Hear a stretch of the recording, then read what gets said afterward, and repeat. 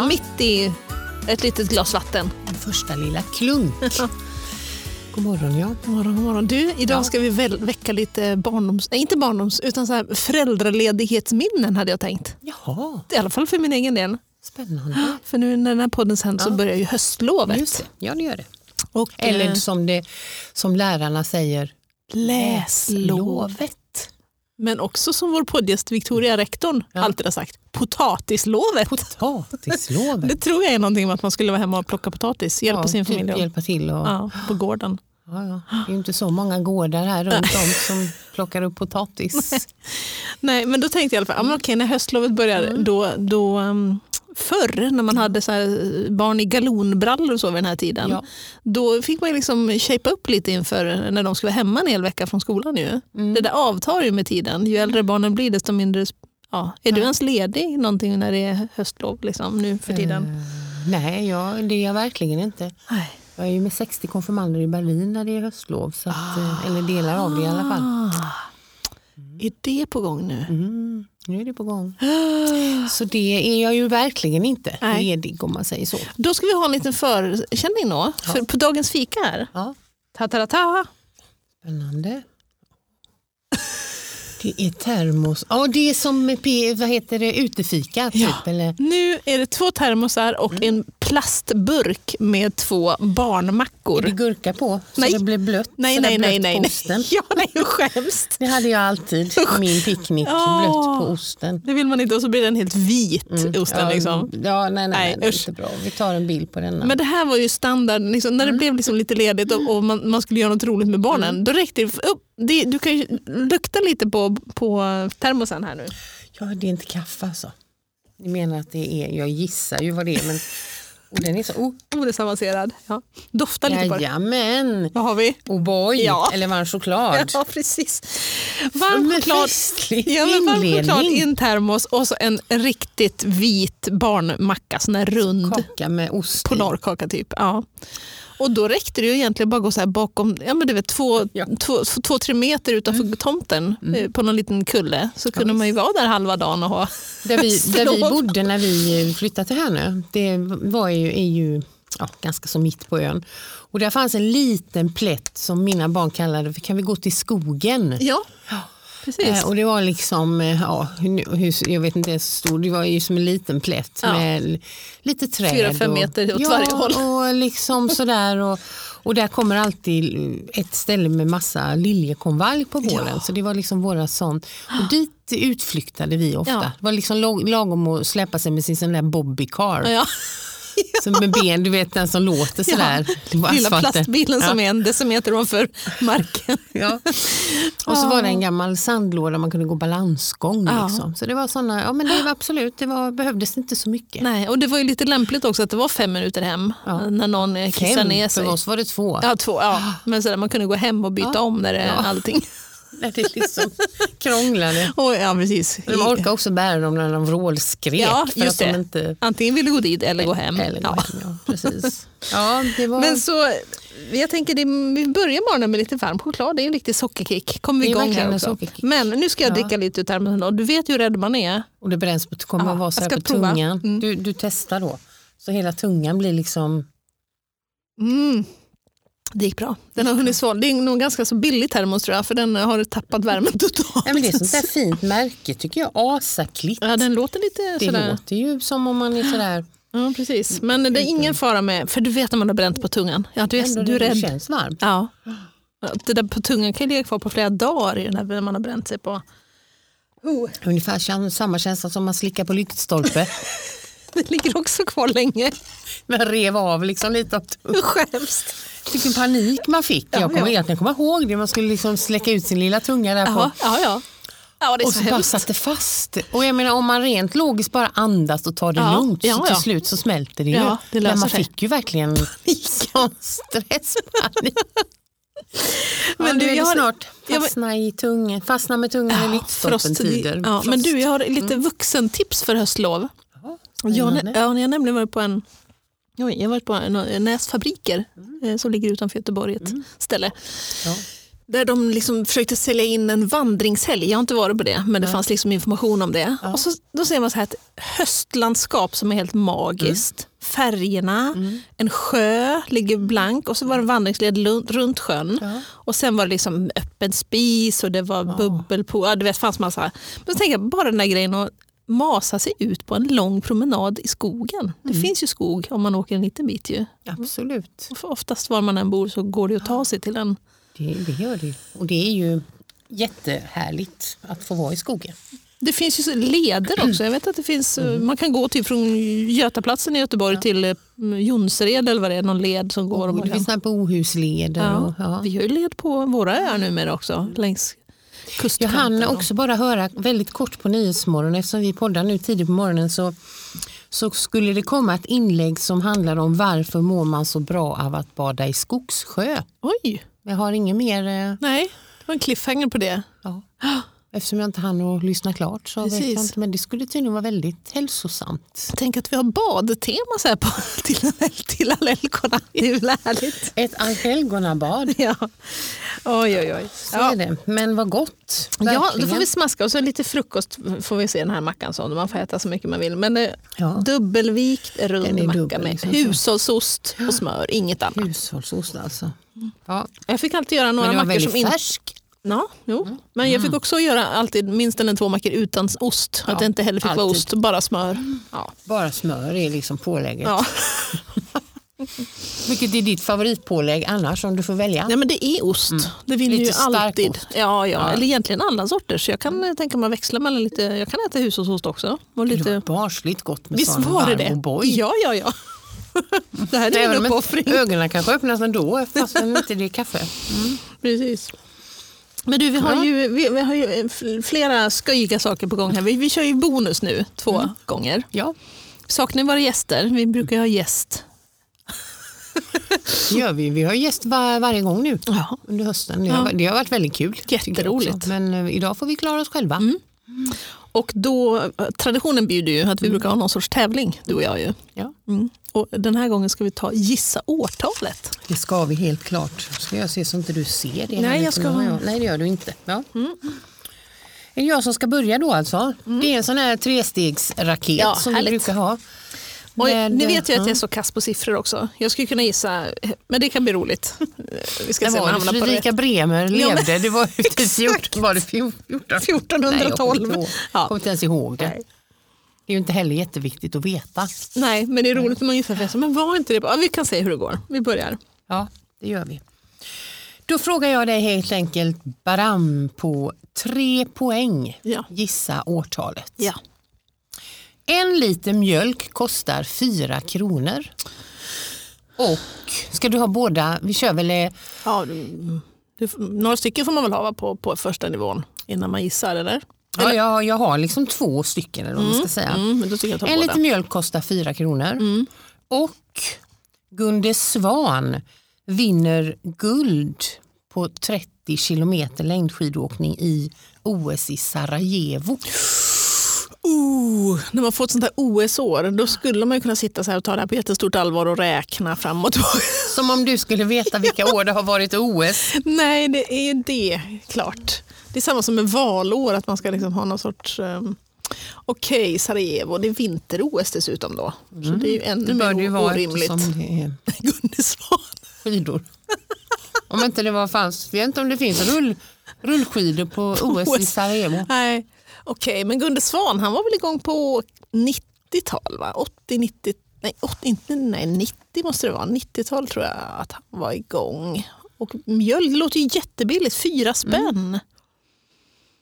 Jag tror, jag kommer inte gissa, men vi rör oss på 90-talet tror jag. Säger du ja? 2 poäng. Ja. Vill du ha det? Ja, jag får. I Sverige är vi 8,3 miljoner svenskar detta år.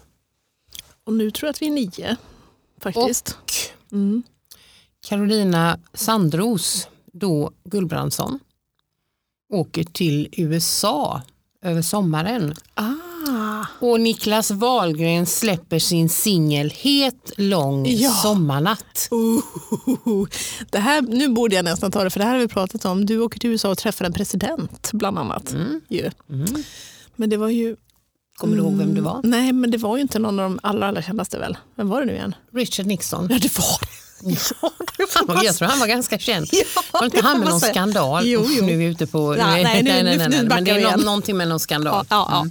Men du... Ja, men det måste ju kunna stämma att det är 90-tal fortfarande. Det måste det vara. För jag tänker när vi börjar närma oss 2000, då tror jag du nog var i Lund och allt det där. Jag tror fortfarande mitten 90 tror jag, men jag kan inte gissa än. Nej. Okej. Då kör vi den sista nivån då. Bröderna Herreys vinner både här och i Eurovision. Och Ronja Rövardotter har biopremiär. Nej, det här är 80-tal. Det är ju Carola var 84 tror jag. Och Herreys kom ju strax efter 86 tror jag att detta är. Kan du ha varit i USA 86? Om mjölk, men det är nog det. Ja, jag säger 86. Det var nära. Men det var faktiskt 84. Det var 84. Det var inte Carolas år. Tänk att det som jag absolut tog det på var Mello. Jag tänkte Niklas Wahlgren och Het lång sommarnatt. Det var inte på 90-talet det, nej. Nej, det var ju 80, mitt på 1984 är dagens Just årtal. det. Men det tycker jag det känns som ett så här skimrigt årtal. Jag gillar det. Det låter liksom härligt. 84. Men alltså 4 kronor för en liter mjölk. Ja. Jag tänker nu, vad kostar... Jag tror de kostar 14. En sån här 1 liter ekologisk. Vi har alltid köpt en massa mjölk hos oss för att vi har haft en ung man som har druckit extrema mängder mjölk. Ja. Och sen han flyttade så köper jag lika mycket mjölk. Jag fattar liksom inte att... Du glömde bort. Men vi behöver liksom 1/2 liter i veckan för det är liksom till mitt kaffe. Just. Så vi har haft så mycket mjölk och det har gjorts pannkaka på gammal mjölk. Och jag har testat hur länge jag har kunnat dricka gammal mjölk. För det är det man inte tittar på datumet. Nej. Efter utgångsdatum så har den varit helt okej en hel vecka. Ja, jag tror det. Ja. Men jag tänkte säga på 84 då var ju också mjölkpaketen kvadratiska. Eller inte kvadratiska, men de var ju inte så här högsmala. Minns Nej, de var ju tjockare liksom, lite knubbiga. Ja, precis. 4 spänn. Och så fick man dra av liksom, det var svårt att få av den där. Ja just det, man skulle vara, precis, man fick inte ha någon reumatisk skada eller någonting för då fick man ta upp den där lilla flärpen. Väldigt svårt. Nej. Men jag vill inte säga att jag är mycket yngre än du, men jag ändå tänker att du var i USA 84. Själv känner jag att 84 då var jag ju 14. Jag är född 69, jag var 14. Det var sommaren innan 9. Ja, precis. Jag var liksom hos släktingar i USA för att lära mig typ engelska. Jag tyckte det var hemskt. Jag var vantrivlig som så fruktansvärt. Och du åt kakor? Mycket kakor. Ja. Många kakor. Men då har vi en sån gemensam grej att vara utomlands och vantrivas men härda ut. Och jag tänkte att det här kommer jag kunna berätta om. Det har ju du också fått. Jag tror jag var det 2,5 månad. Jag drog sådana streck för varje dag. Men jag gjorde det i 1 år. Kära någon. Tänk om man kan pressa sig liksom för att härda ut. Jag blev alldeles matt bara jag tänkte på det. Oj. Men jag tycker ändå att jag kom nära. Du kom jättenära, det var bara 2 år ifrån. Men det roar mig just nu att jag tänkte att du var i USA där på 90-talet, för på 90-talet var väl du typ präst? Nej, det var jag i och för sig 97, men i början på 93 började jag plugga i Lund. Ja, just det. Jag är lite äldre än du ju. Ja, men det var spännande. Ja. Men jag tycker ändå att jag hade ju... Ja. Vi får se, jag ska utmana dig nästa vecka. Det ska bli jättespännande. Och jag är ju ingen vinnarskall, för jag tycker du kan nästan få ett 0,5 poäng för bara att du för att jag var med. Var så nära. Ja. Bara för att du deltog. Ja. Det viktigaste är att delta, det är liksom inte att vinna. Ha roligt. Ja. Jag övar mig varje gång min yngsta dotter kommer hem och har gjort någonting eller spelat match och säger, har ni haft roligt? Nej, vi förlorade. Ja, precis, fråga hur det gick istället. Har ni haft roligt? Underbart. Men du, när vi har bonus här så brukar vi sluta på samma sätt. Ja. Med en liten reflektion av något slag. Och nu tänker vi att vi står ju inför höstlov och veckan som innebär Allhelgonaveckan. Då vi också är närvarande på kyrkogårdar och så mot slutet av den veckan.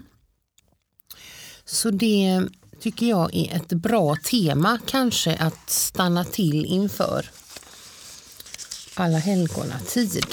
Jag tror att det faktiskt är en tid som på olika sätt berör folk. Då pratar vi ju allhelgona och sen har vi ju då Halloween, den här andra varianten som inte är kyrkans med spökning och liknande.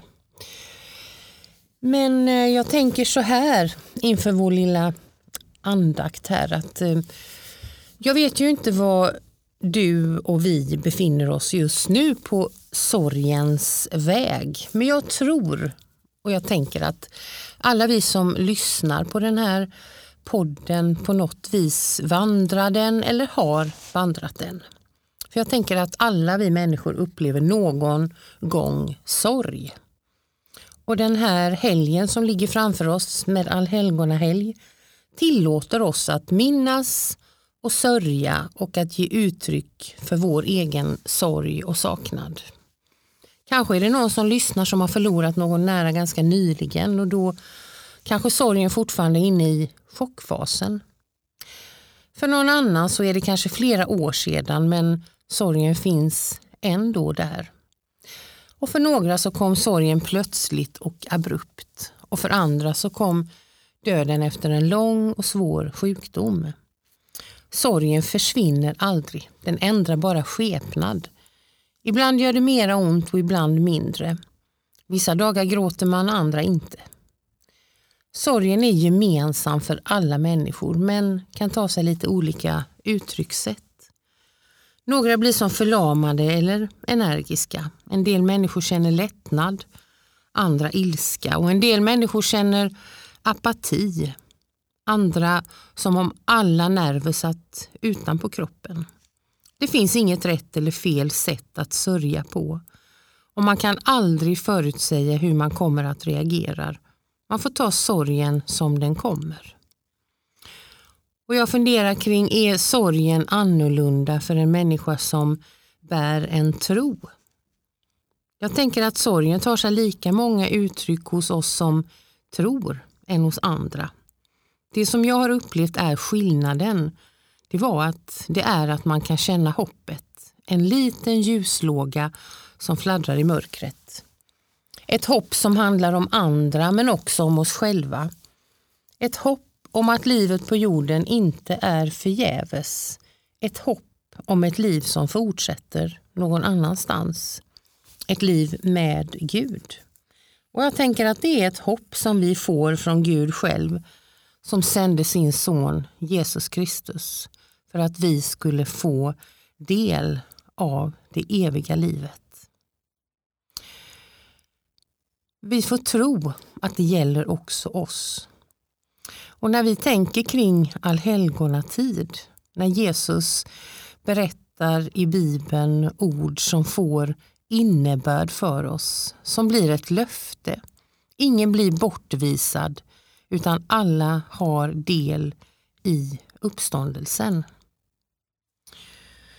Det finns en psalm som hör till en av de lite nyare psalmerna i vår psalmbok. Den beskriver hur vi alltid befinner oss mitt i Guds hand, omslutna av hans kärlek. En Gud som bor i livets mitt.